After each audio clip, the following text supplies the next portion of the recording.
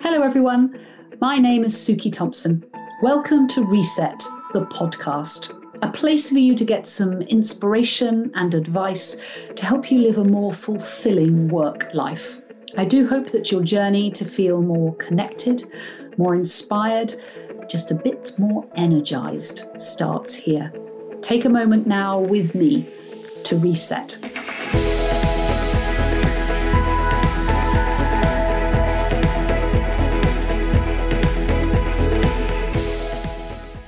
In this week's Let's Reset the podcast, I speak to the brilliant young entrepreneur Shanice Mears.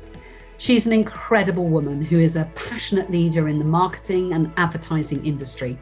She's the co-founder of The Elephant Room, an agency which helps companies to build inclusive brands. In our conversation, Shani highlights some of the disturbing insight into the continued lack of ethnic minorities still in the industry today, and what she thinks can be done to improve this.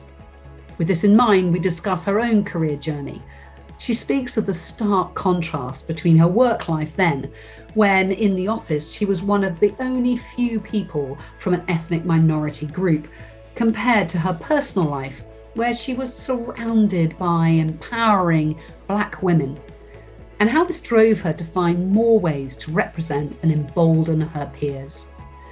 Now she spends time teaching people from minority groups to believe that the industry deserves their talent and that they deserve their positions in business and agencies. I learned from Shani some ways that I, as a white female businesswoman, can support others from the Black, ethnic and minority background communities, both in the workplace and in my own personal life. Together, Shani and I reflect on the colleagues and leaders who have motivated us to keep pushing to where we are today. She speaks of her empowering journey alongside Vanessa Sanyaki, CEO of Girls Talk London, who gave Shani the freedom and support to start her own community, and then, importantly, provided her with the empowering career insight and support to really maintain it.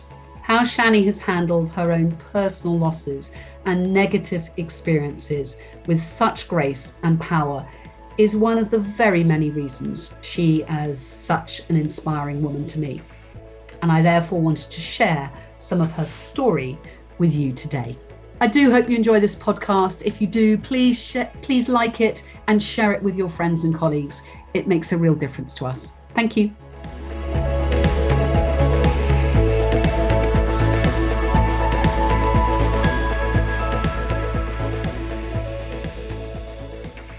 Shani, so lovely to see you again. How are you doing?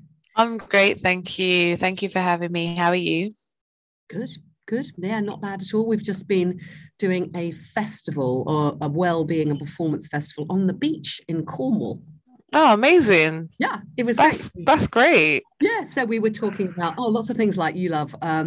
We were talking about inclusion, about entrepreneurship, around well-being in the workplace. We had yoga lessons, surf lessons, wild walking. Yeah, it was really cool. Yeah, it was a good test for us to do. We've never done it before, so it was fun. Yeah, I love that. Yeah. So, look, we've got so much to talk about today. I first met you because you were the founder of The Elephant Room, but you're also you are a young leader in the industry of marketing, communications, advertising. You've been very outspoken and very, very much at the forefront of talking around diversity and inclusion, differences that in the workplaces, how we need to have inclusion in communications. So, we've got so much to talk about, and that's what I'd like to kind of cover today. Mm-hmm. But let's start by talking a little bit about you, and tell me where you come from. Tell me a bit about your background and your parents and the kind of childhood you had. Yeah, of course. So I'm originally from Birmingham. I grew up with my mom. My dad passed when I was 4. So I am one of 4, and I'm the youngest of 4 also. I would say I'm probably also the most outspoken in my family too. My mom didn't like she's a first generation immigrant, so she came here from Jamaica, and we've always grown up with like sort of Jamaican cultural heritage in our household and stuff.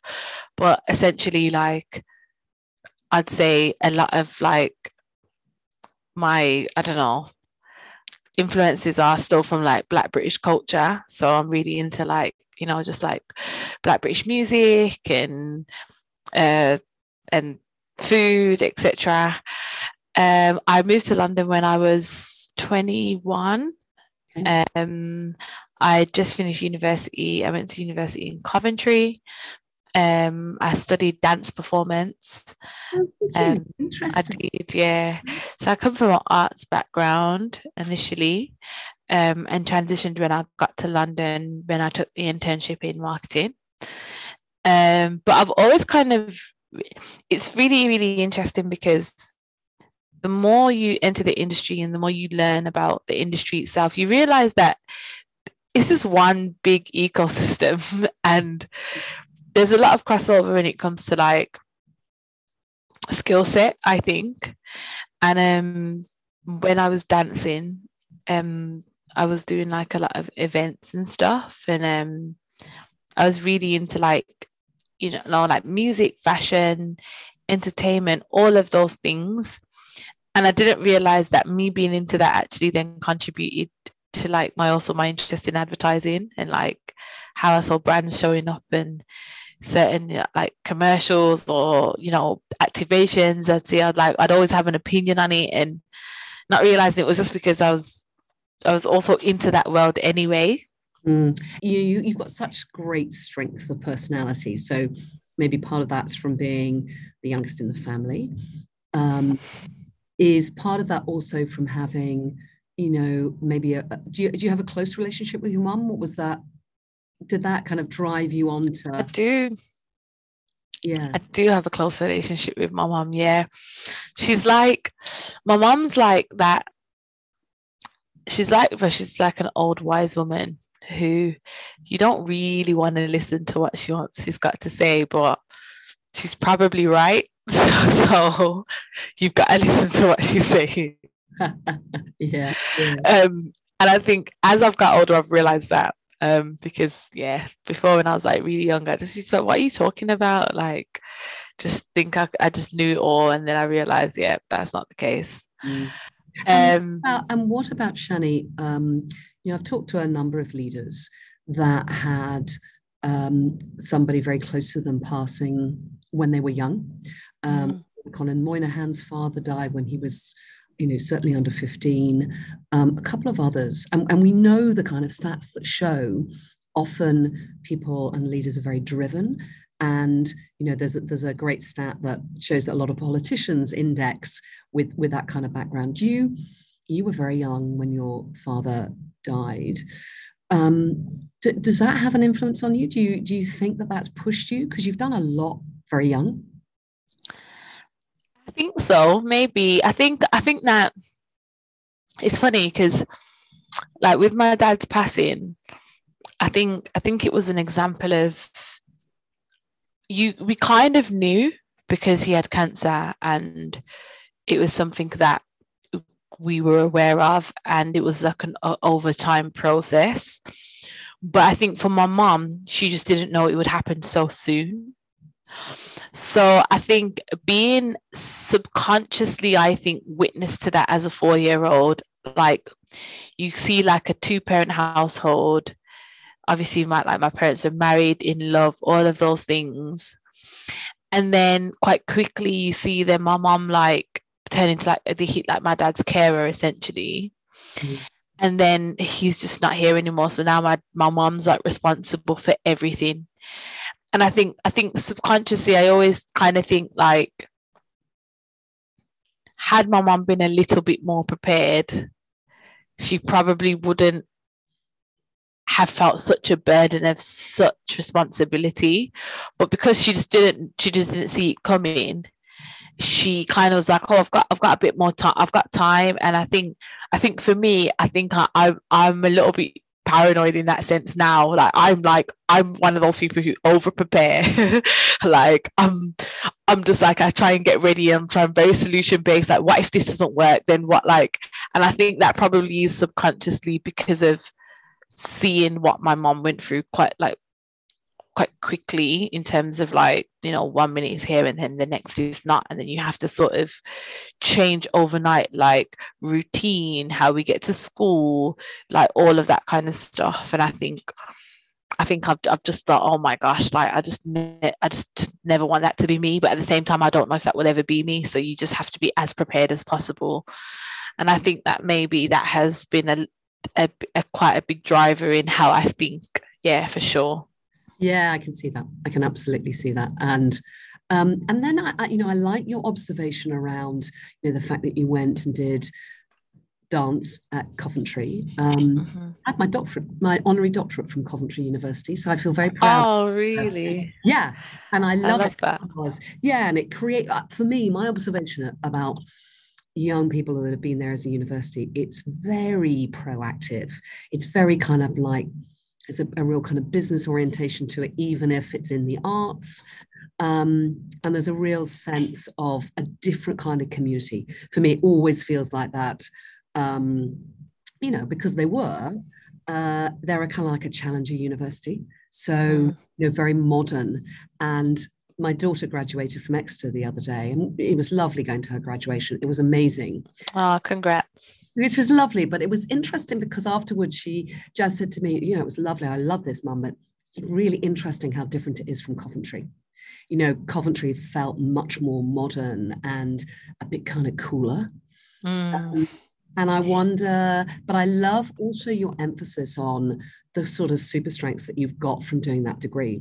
I did a drama degree at Leeds, and I know I spent the first, I don't know, actually a long time until I'd probably done my MBA, feeling like I wasn't quite bright enough to be in the industry, and trying to prove, not even to the industry, but just to myself, that I was academic rather than just a drama student. So it's lovely to hear from you that you don't see that and feel that at all. Maybe, I don't think. Do you?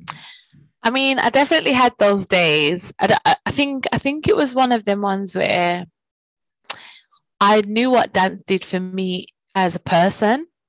Like, I was in love with dance. Like, I still am, to be honest. Like, that the self-expression, just the ability to move in time and space, I think is incredible. But like, and I think for what it did for me, especially like it just having something that I was passionate about. I was passionate about a lot of things, but dance like really disciplined me. I was training. It really taught me a lot about discipline and about commitment. And I think I didn't realize that until, again, like coming into my older years, I'm like, wow, like I'm really disciplined person. And then I started teaching as well, and I tried to implement that like into the kids that I was teaching and stuff, and they would always call me quite strict, and I'd be like, you guys think I'm strict? Like, what? But I think it was the way in which I taught, and like, the language I'd use around performance and practice and patience and all of that kind of stuff. But I did often sometimes at uni, because a lot of my friends were doing business degrees, law degrees, like my closest friendship circle, my friends are like civil servants and stuff. So I always felt like, oh my gosh, like I'm definitely inadequate in this space here. But I feel like they always made me feel that, like, what? Like, no, what you do is so cool. So I think that's one thing that's like I've never taken for granted, is like, you are still very smart. You've just taken a different route. And what led me to also lecturing as well, like, being able to show the students that, you can do something and take a different way. Like, not everyone has the same linear, pathway as you. And some days I definitely had that, but most days I felt good about being a dancer. Most days. Good. And so you should. So I guess then it was a nice reset coming down to London, finding your first job. Where was your first job? Was it in an agency? Yes. So my internship was with an agency called Liberty. And then when I took my internship, it was like a short course. And then from that short course, I went on to a 6-month internship at Iris. Okay, so you're at Iris. Tell me what it was like, because, still, and we'll come on and talk about this in more depth, but still Black women, actually any people from ethnic minority backgrounds, we still don't have enough in our industry. But I guess for you then, being a young Black woman at Iris in particular, how did you feel? Were there many other people that looked and came from a similar background to you? No, not many. Not many at all. I mean, I was lucky enough to, when I had my internship, I started with another intern. So I didn't really feel that alone. And we were both young Black women. But then we would often share stories about being the only ones. And it was a bit like, wow, like there's really not that many of us. But then at the same time, it's so interesting because we were surrounded, in our own personal lives, we were surrounded by like so many Black women. So it's just like, it's not that they don't exist, clearly. So what's going on? And we could never really quite figure out that disparity. But I know for sure, for me, the one thing that I realized is that I've heard a lot of stories about a lot of people who do come from either mixed backgrounds, or they're Black, or they're ethnic minority, and enter into spaces, and then because there's not many of them, they leave. Yeah. Or they choose to self-select out because they don't feel like, that place is for them, or they're gonna like thrive there or become successful there. And I think the one thing I always told myself was that, like, I quite like advertising as an individual, and I don't want the fact that I'm different, or the fact that I just don't look like everybody else, to be the reason why I don't stay. And I've always sort of told myself that. So even though it definitely takes a lot of resilience to be able to stay in a place where you often don't feel like you belong, but I feel like the industry deserves us and we deserve it. So I'm not going to do that. Like, I would never walk away from something just because I feel like other people don't look like me. Yeah, I can see that, which is very strong. What kind of things have you done to help build that resilience? And do you help other women around you, maybe that are Black or come from a different background to the majority, to create that kind of sense of themselves and to be resilient? Yeah, I mean, you know what? For me, it always starts small, and then you go on to the bigger things. So like from when I first moved to London and I created a community called Girls Let's Talk, that was my way of saying, like, I'm here, I'm open, I want to meet and greet different people who look like me, who come from the same background. I want to talk about things that I care about. And that community, like, I mean, fortunately for me, grew. And so many other people wanted to be a part of it, and people wanted to collaborate, which was great. So I would say that was definitely something that in my early years, I sort of held on to and really had like as a safe haven. And I met loads of people through it as well. How did you start that? So we'll come back and talk a bit more about the resilience piece, but how did you start Girls Let's Talk? Because, you talk about it, it's just like, I just, got a few people together. But I mean, it was huge. And did you physically meet? Did you do it online? How did it work? Yeah, we did physically meet. That's kind of what the notion was. Like when I initially started it was like, so I became an ambassador for something called Girls Talk London. And that's founded by a lady called Vanessa Sen UK. And she does incredible stuff for young women. And that's like from mentoring to giving them their first opportunities to write a review or go to an event. And initially when I was in Birmingham, I just wanted to be a part of something. So I applied to be an ambassador. And then I found out that I got my internship. So I was like, oh my gosh, I'm going to be in London. And then I sort of just said to her, like, is there anything else I can do? She would always send me opportunities. But then I thought, wait, if I want to do something, why don't I create something to do? And then I went to her with an idea and I was like, I don't have a community currently, but I do want to build one.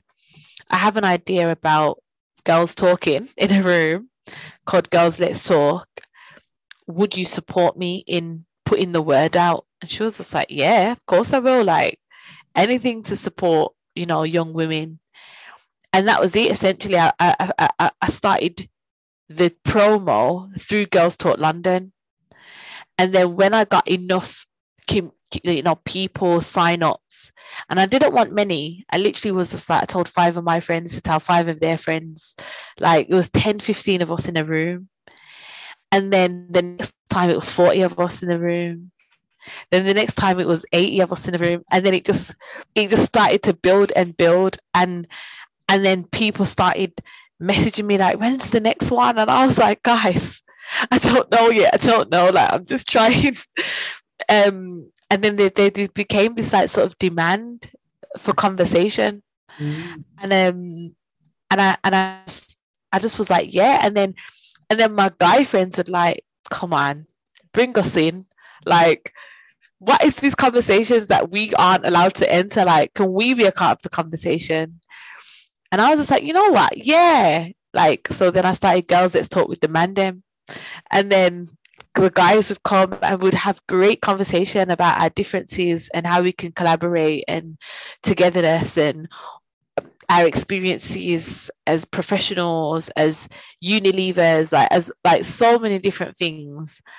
And it's at that point, Vanessa was like, you built your own brand at this point. Like she was like, well done. And she's always been so supportive of that. And I she continues to do Girls Talk London. And then lockdown happened and I couldn't do any more in real life events. But then I realized that actually I went through my own personal experiences in life and realized that, oh, maybe I'm outgrowing this period of me. And I don't know what the new me looks like, but I just know that it's something a little bit different. So I was talking to my friend over lockdown about my experiences. She was sharing her experiences, and she's a lot older than me. And we come from 2 very different backgrounds. She's like 40 plus. She's Caucasian. She's a mother. And I was telling her about like my experiences, and she was just like, we should start something new. Like we should start something where we can both share our stories and there's so much similarities, but yet we're so different. And I was like, yeah, we should. And then we were planning something, and then essentially that's what we're now looking at launching. And that is basically about being able to share good stories and trying to see everything from the glass half full, because more often than not, when people share stories, obviously you take what you take from that, but we want to share stories with people feeling like there's still a level of hope, regardless of what you've been through or what you feel like you're going through. And essentially that was like the foundation of where we both started. Like we were both sharing our stories to each other and encouraging each other to stay strong and be strong, etc. But it was like, what about for the people who don't have that, who don't have that support system, or who don't have that friend telling them like it's gonna be okay? Like where do they get their inspiration from? So that's essentially what we want to do. Wow. Do you know, I love that. And I think it's so interesting, isn't it? What we're finding a lot now, particularly with our workshops, is we've gone from a period of time, obviously during COVID, where of course it was really tough for lots of people, and the impact of that still is. that actually what people want is a sense of realistic, understanding, some real stories that are really authentic, but also, as you say, positivity. Mm-hmm. I don't think people want, or not, this is the feedback we're getting. They don't want to do the, look, let's have everything being full of doom and gloom, because there's enough of that going on. How do we have positive conversations? How do we think positively? How do we, change and kind of step forward? And so I love that. And I think also for me, and and I'd like to come and ask your opinion on it, but particularly from, again, the COVID time, from Black Lives Matter, I'm very conscious that I have a few Black friends. I don't have that many, but I have some, and they're very important to me. But particularly during that time, a number of them were very outspoken and doing, do you know what? I'm kind of fed up being your only Black friend. Not to me, but just to people in general. So Annie Reeves, who, so lovely and so open, but that it's almost like there's not enough people to go around. So we have to work a bit harder. And I think if we can share stories beyond our own, what we look like, beyond our own kind of tribe, it really helps that conversation. Oh yeah, for sure. And I think because for me, I personally think that everything starts with transparency. It's about being transparent. It's about where you're at and where you're starting from, and moving forward, you can tell how serious or how real someone is about wanting to be better or wanting to do better, etc. So like, I remember, speaking to my friend, the lady, and she was just like, I feel a bit like helpless, like during Black Lives Matter. She was like, I'm not sure what I'm supposed to say. Like, I'm a white lady. I'm middle class. She's like, I just don't know what to say or what to do. And I was just like, that's okay. Like, I was like, it's okay that you don't know what to say or what to do. I don't think everyone knows what to say or what to do. And it doesn't matter that it's not because you're white you don't know what to say. It's not because we attach so many things to our identity that sometimes we forget that we're just talking to people. That doesn't mean that you dismiss obviously people's backgrounds or color or race or age or anything like that, but it's like, just start where you're at. So for the few Black friends that you do have, check in on them, make sure that they're okay, make the conversation about them, not you. Do you know what I mean? And start with where they're at. Do they need something, like, or do they just need a nice quote today? Like, do you know what I mean? Like, just start there. And then be honest about that as well. Like, it's okay for you to share that on social media if you want to, like, because other people might relate, and then people might give you suggestions on what to do. And then so I think she did actually, and people ended up sending that, oh, you can donate some money to this.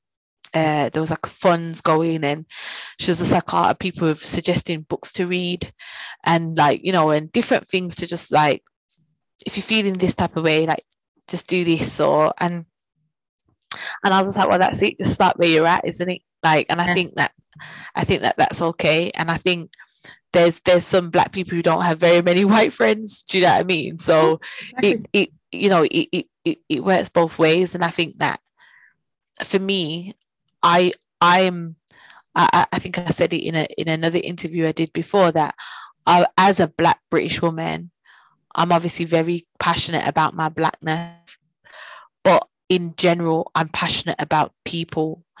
And I think that as a people, we should be passionate about each other. But by being passionate about each other, it means that we acknowledge each other's experiences. And a big part of existing in the industry is about understanding the experiences of of minorities.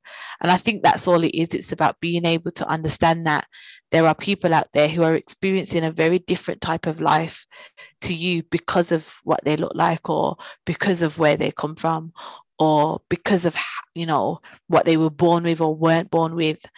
And I think it's just important as people to acknowledge that, and then to extend grace to those people or support if they need it. Do you know what I mean? And I think that's where I always sort of have my head at in general. Yeah, that's just so helpful, I think, because then it just makes us feel like we can all contribute in one way, and it's okay to not know the answers to everything, but yeah, absolutely, is really, really important. And I think my great friend Dr. Yvonne Thompson helps me all the time understand that it's okay that I don't know everything, and I get some stuff wrong. But I love working with her. I love doing stuff with Wintrade. She does lots of stuff with us with Let's Reset. But there's just things I don't notice, and she notices them. So that's helpful for me. Shani, when did you, you obviously you set up the Girls Listening and Talking to Each Other. You then set up, I guess a big reset was you set up the Elephant Run as an agency with another founder, so a co-founder. So there's not that many people that set up agencies anyway. There's very few people, very few Black women that have set up an agency. And also you're very young. Your founding partner was a bit more older and more experienced than with you. So that's a lot of kind of new things. What made you go, do you know what? I'm ready to start an agency. How did that come about? I don't think I ever said that.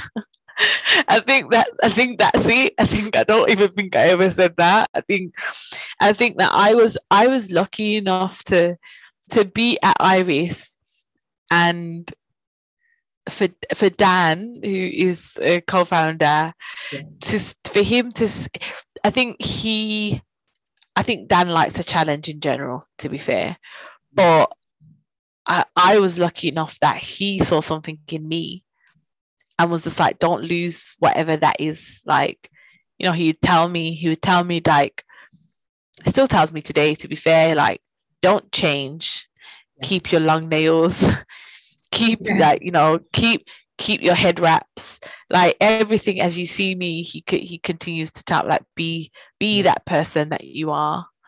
And when you hear that, I was 21, so when you hear that from really young, there's a sense of empowerment that you have in yourself, because you're like, wow, like, this person looks nothing like me, is very senior, and for everything like that I thought he was going to say, he said the complete opposite.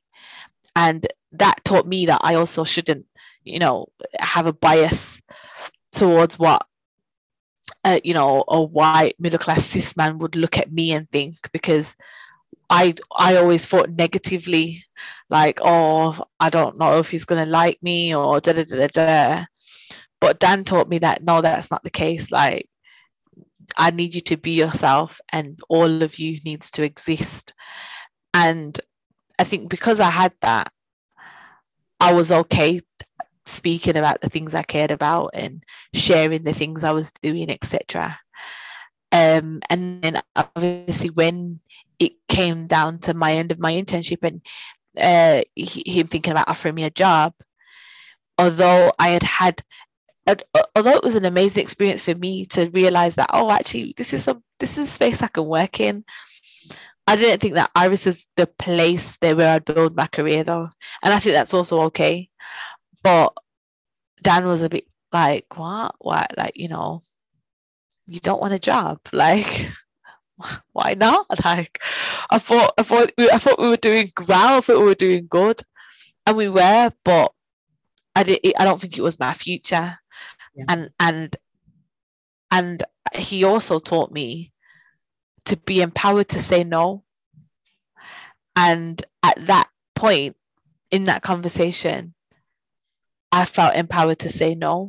So, and I think at that point he just proposed that we start a new business together, and I was just like, I mean, I don't know how this is gonna go, but okay, like, do you know what I mean? And I think that that's important, and I always acknowledge that I had that from quite young, and now I'm like entering like my late 20s, so I feel like as I like I'm 28, so I've got like literally a year and a half left of me being like, you know, in my 20s.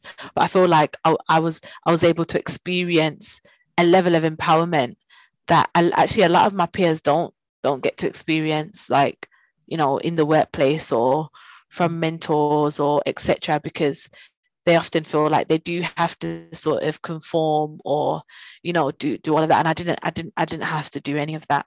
No, that's a great insight. And I think, you know, for those people that don't know Dan Saxby, I think he's an extraordinary man.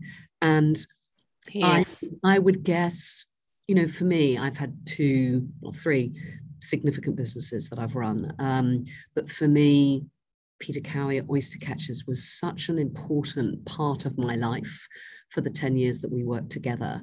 And not just at work. And you know, we weren't like massively friendly outside work, because we just realized we spent so much work time together. We didn't want to spend all our home time together either. And frankly, his wife would be like, really, Pete? But, you know, and I love having Helen Gorman now as a business partner. But for me, I think that period of time was very special. And I look back on it, on what we achieved in a business, but also the impact it had on me and my life. And I wonder if it feels like it's the same for you. And having spoken to Dan before, I know that he's learned so much from having you as a partner, for all sorts of different reasons. But I think if you were going to sum up what's important in that partnership, because, you know, we've talked about being part of a community and how important that is, what is it that in a business partnership you really value from that business partner? I think identifying what you're good at is one of the most important things. Like, I don't do any of the like really logistical stuff because it's just not me, and that's not the business side of me that, you know, that I was brought on to do for the agency. And I think vice versa for Dan. Like, he trusts like my instincts when it comes to culture and building teams and talent outside of, like, you know, advertising and understanding partnerships and what's good for our agency in terms of the direction we want to take things in. And he really trusts me in those decisions. And I think that he knows why. And I don't always know why, to be honest, but I know that so far I've done pretty well, so I must be doing something okay. And I think another thing is again that empowerment piece of being able to say no, because I think when you do identify what you're good at, you know, like your sort of lanes. But then obviously naturally as co-founders, we talk every day about, you know, what do you think of this, or do you think we should do that pitch, or actually should we go for that client, or do you think that this is something that we should be talking about? And you know, sometimes you think so, and sometimes you're like, actually no, not really. But you can't be afraid to say the hard stuff. Like, you can't be afraid to have hard conversations. You can't be afraid to, you know, to call out something if you do think it needs to be called out. Like, and your partner or your co-founder, your team, in fact, should make you feel like you can do that, even if it's difficult. Because I think the most challenging thing is challenging people. And I think sometimes, more often than not, a lot of people don't really want to be challenged. Do you know what I mean? And I think Dan taught me that very early on, like, never surround yourself with yes men. So I think that's also really important. And also I think that, like, the one thing I've learned in the elephant room is that as a team, and between myself and Dan, although we're passionate about the elephant room, which is our mutual, we're also passionate about lots of different things outside of the elephant room. And we both support those passions. Like, obviously Dan's a family man. He has a beautiful family. He loves his children. And those are things that are really important to him. And I respect that, like, entirely. And then for me, like, I mean, I don't have a family, I don't have a partner, but I'm really passionate about teaching. I'm really passionate about my family, like my mom and like my nephew's back home, and he also like really respects that. And I think when you can respect the life that you have outside of where you come together, that also helps, because you never feel like quote unquote guilty for saying, oh, I can't do this today because I'm actually gonna, that it's okay, it's cool. And I think that's also just the art of balance as well. I think that's but yeah, absolutely. I completely understand that, and I feel the same. And I think for me, when I first started Oysters with Pete, his family had grown up and left home, and my two children were young. I was recently divorced, and so we were purposefully at quite different times of our lives. So physically in the office or physically at client meetings, Peter would spend more time doing that because I had to be a mum as well. Very much so. And Rebecca, is an artist, but she's around a lot more. And I think we actually very overtly spoke about that at the very beginning. So the business was split, even though it was kind of my business. I'd set it up, I had the idea, I knew what to do, but Peter had the time and he had different skill sets from me. And I think the reason it worked, because we didn't really know each other that well, in hindsight, was because of that openness and that honesty. Yeah.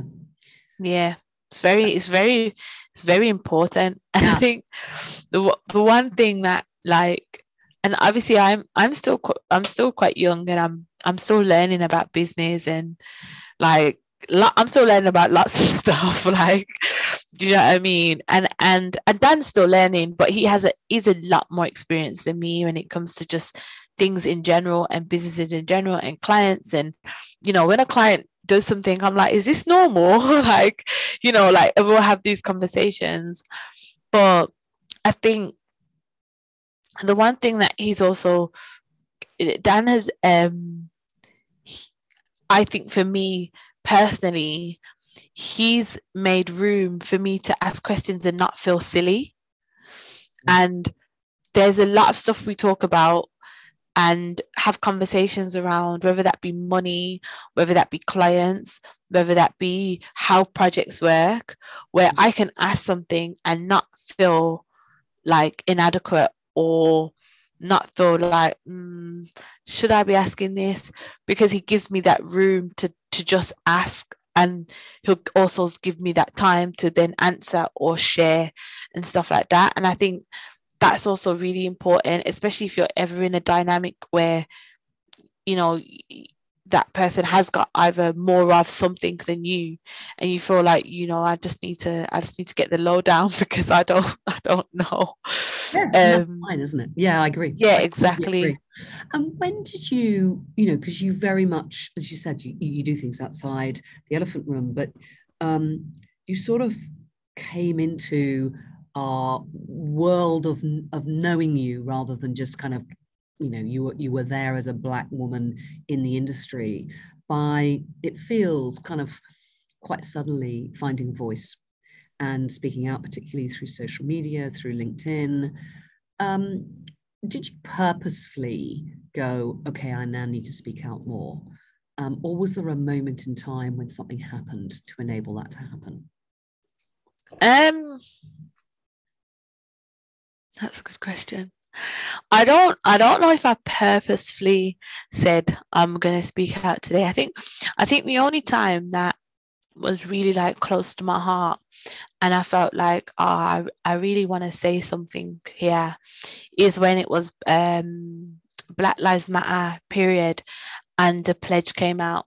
I think that was very intentional, because I remember reading it the night before and having so much emotion in me.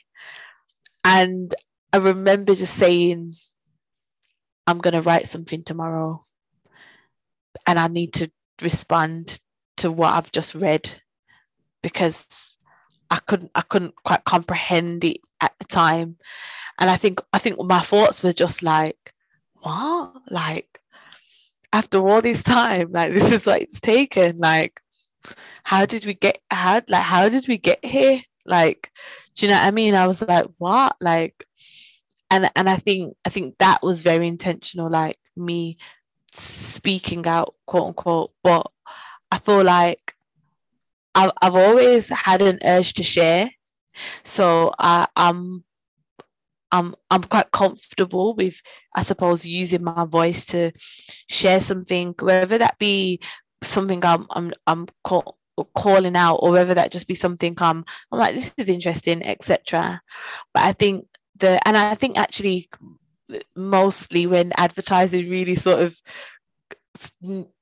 saw me is from that response to Adland, and that I would say was intentional. I didn't think it would get as much traction as it did. Well, that's what I was going to say, is then yeah, you feel, because it really did get a lot of traction. And I think, there was lots of people very supportive. I guess there was probably some that weren't so supportive. I don't know. Yeah. What did you feel like? What, and tell it, so just for those listeners that didn't see what you did, tell us a little bit about what happened, and then how the response made you feel. So during Black Lives Matter and obviously George Floyd's death, a pledge came out to Adland, and it was kind of like a 10-step pledge of these are the things that we can do better to support particularly Black talent. And then it was like a really long list actually of C-suite and senior leaders that have pledged to these 10, I'd say, action steps to be better in the industry. And when I first read it, I was just like, honestly, I was just like, this is not real. Like, because I was like, wait, what? 10 steps? What? I was just like, no, this is not how we make change. Like, we don't pledge to 10 steps. Like, someone just died. Like, what? Like, I didn't fully understand like why we were doing that, because I was like, a lot of the stuff in these steps we should be doing.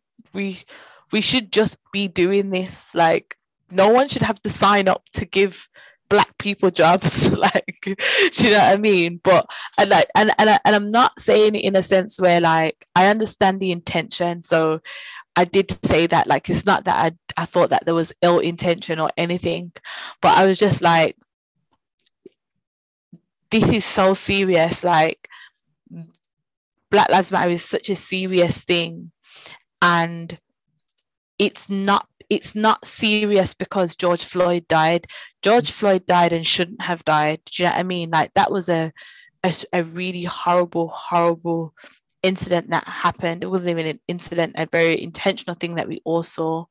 And it was a really horrible time for a lot of people, most people in the world.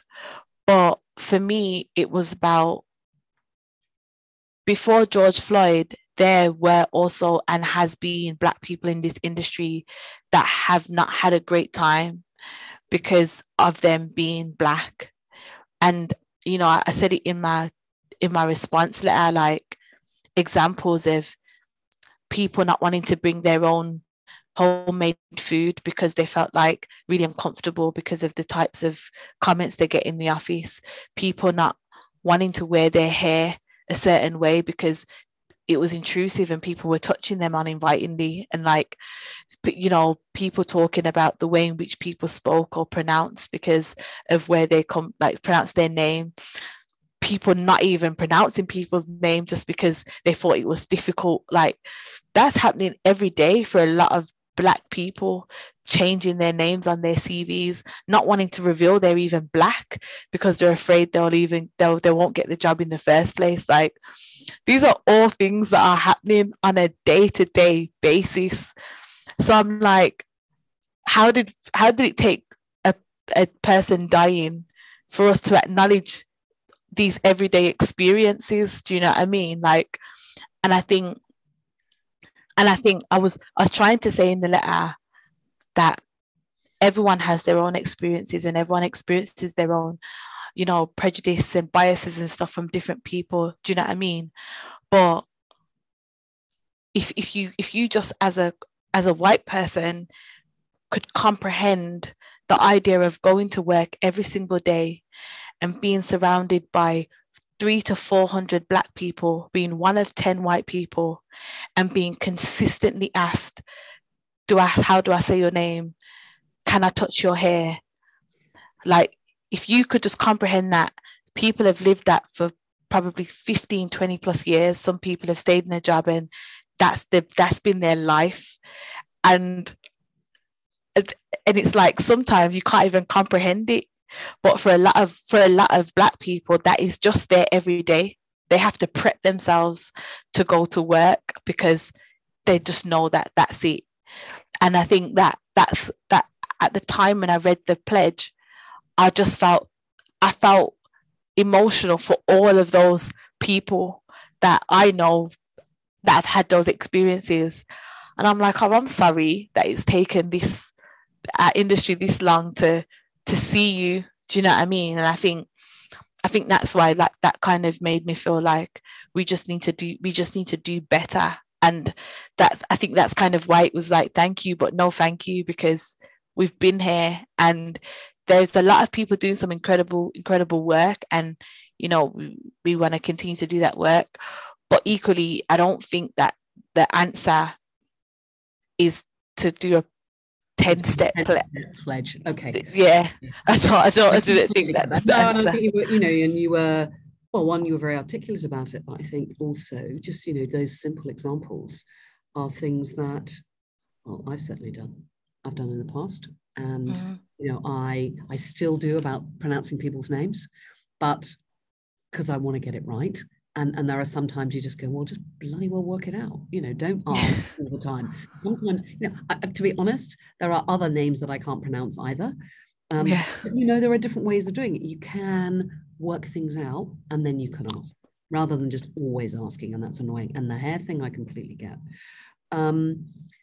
So if that was, albeit a 10-step pledge is not necessarily the right way, but there was a reset moment for all of us, I think. What has changed and what still needs to change? I think there's definitely been like a change in terms of like attitude towards like hiring more people of, whether it be of Black people or people who are just ethnic minorities or mixed heritage. I can definitely see that. And I think also not just at a junior level, because I think we talk about that a lot as like not as much senior people are also of Black mixed heritage, but there's been a real push about appointing people in more senior roles who are Black or come from ethnic minority backgrounds. And I definitely see that. I think there's also like a lot more transparency and openness from companies who haven't got it right. So like I know that Campaign done the stats on how many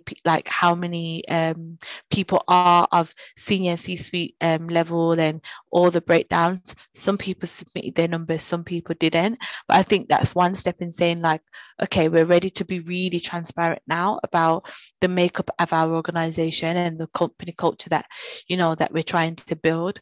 And I think that also makes a really big difference, because I think, like I said it before, I think transparency is important, and starting where you're at. I think that with things like Black representation in marketing and like BRIM starting and all of that stuff is again for me saying to the Black people that do exist in the industry, like I see you and we want to hear from you, what can we do? And I think there's a more call out for that. So for people who are in the industry, they can come forth and they can say their experiences without feeling like it's not going to be heard or there's not going to be a change or anything like that. And then I also think that there's been since George Floyd and like Black Lives Matter and everything, I think there's also been a consistency now. Like we're not just hearing about quote unquote initiatives or programs during Black History Month, we're actually seeing it happen throughout the year. Still needs to be a lot more, but I see that it's being pushed more consistently rather than just during the month of October and then everything else is just not important. And I think that's important because we exist 365 days out of the year. And I think And I think that there's also been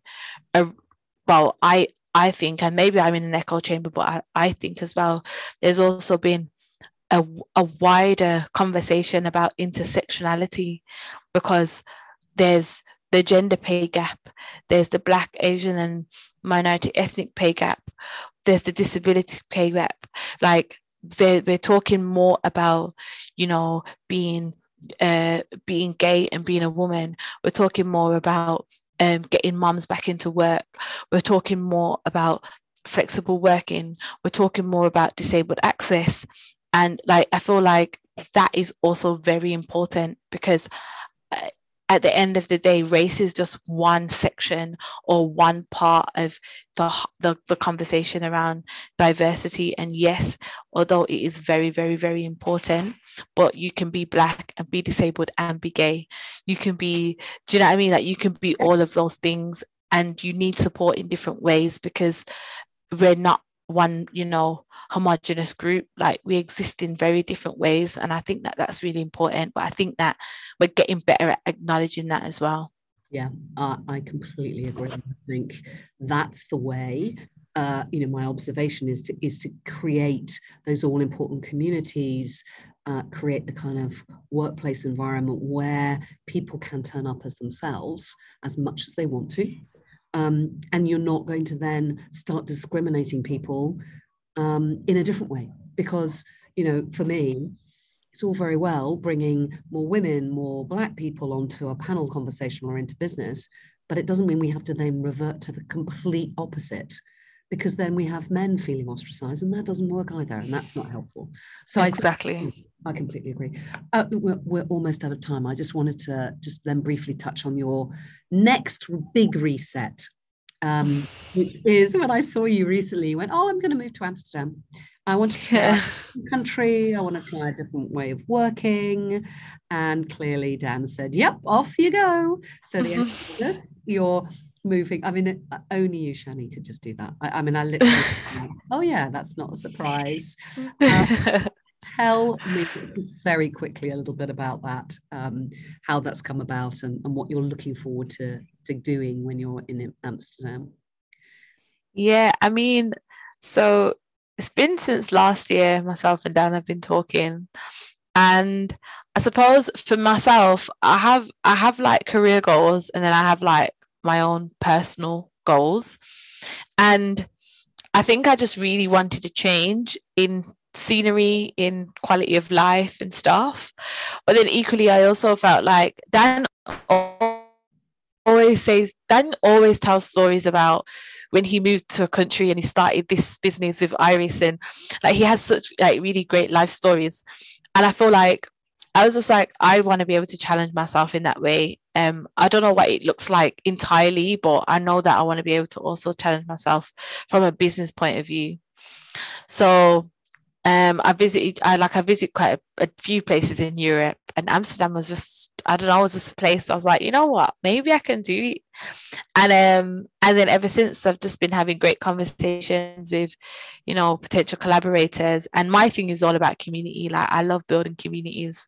So I'm just really excited to find, like what's popping in Amsterdam. I don't know, but I'm gonna see. So yeah, so I just at the end of summer I'll be moving, and it'll be hopefully very exciting. Well, it's a great city, and Bo, who works with us, she grew up there for some of her life and was educated there.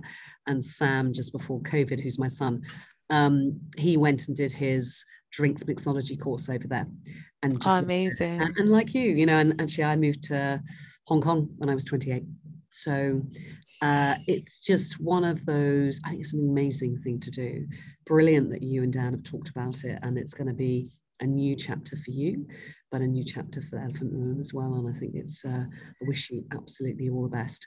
And what are you going to do to look after your well-being? I know you've talked a lot about the sense of community. I know it's something you think a lot about. You've got a massive sense of purpose. So community, relationships, purpose are two of the big things we know in the 7 needs. What do you do about your sort of physical and mental well-being? Well, I mentioned before I come from an arts background. So I feel like I'm going to find my love for dance again. I hope so anyway, because people tell me that Amsterdam's a great city for dance, and I haven't taken a class in since 2020, actually, since the thing, but I also stopped teaching then. But I picked up back going to the theatre. So I've been going to the theatre like quite a lot over the past, I say, year and a half. So, and that for me is definitely like something where I just enjoy plays and storytelling. So when I get to Amsterdam, I'm really, really excited to be able to explore that again and to get back into moving again through time and space. I love that. Brilliant. Well, Shani, it's an absolute joy to talk to you. Thank you so much for, sharing such a varied conversation with me today. Wish you all the best. I look forward to hearing about it, seeing it on Instagram, and thank you. Thank you so much. Thank you for having me. Thank you. Lovely to see you. Bye. Bye.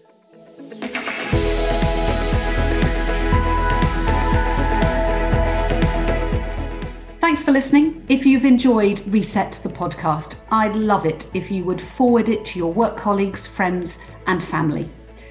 Reset the podcast is a Let's Reset and Advertising Week global production. Executive producer is Richard Larson, with me, Suki Thompson. Thanks to our sponsor, Lyre's Non-Alcoholic Spirits, and voiceover artist, Talitha Penny. Music provided by Audio Network.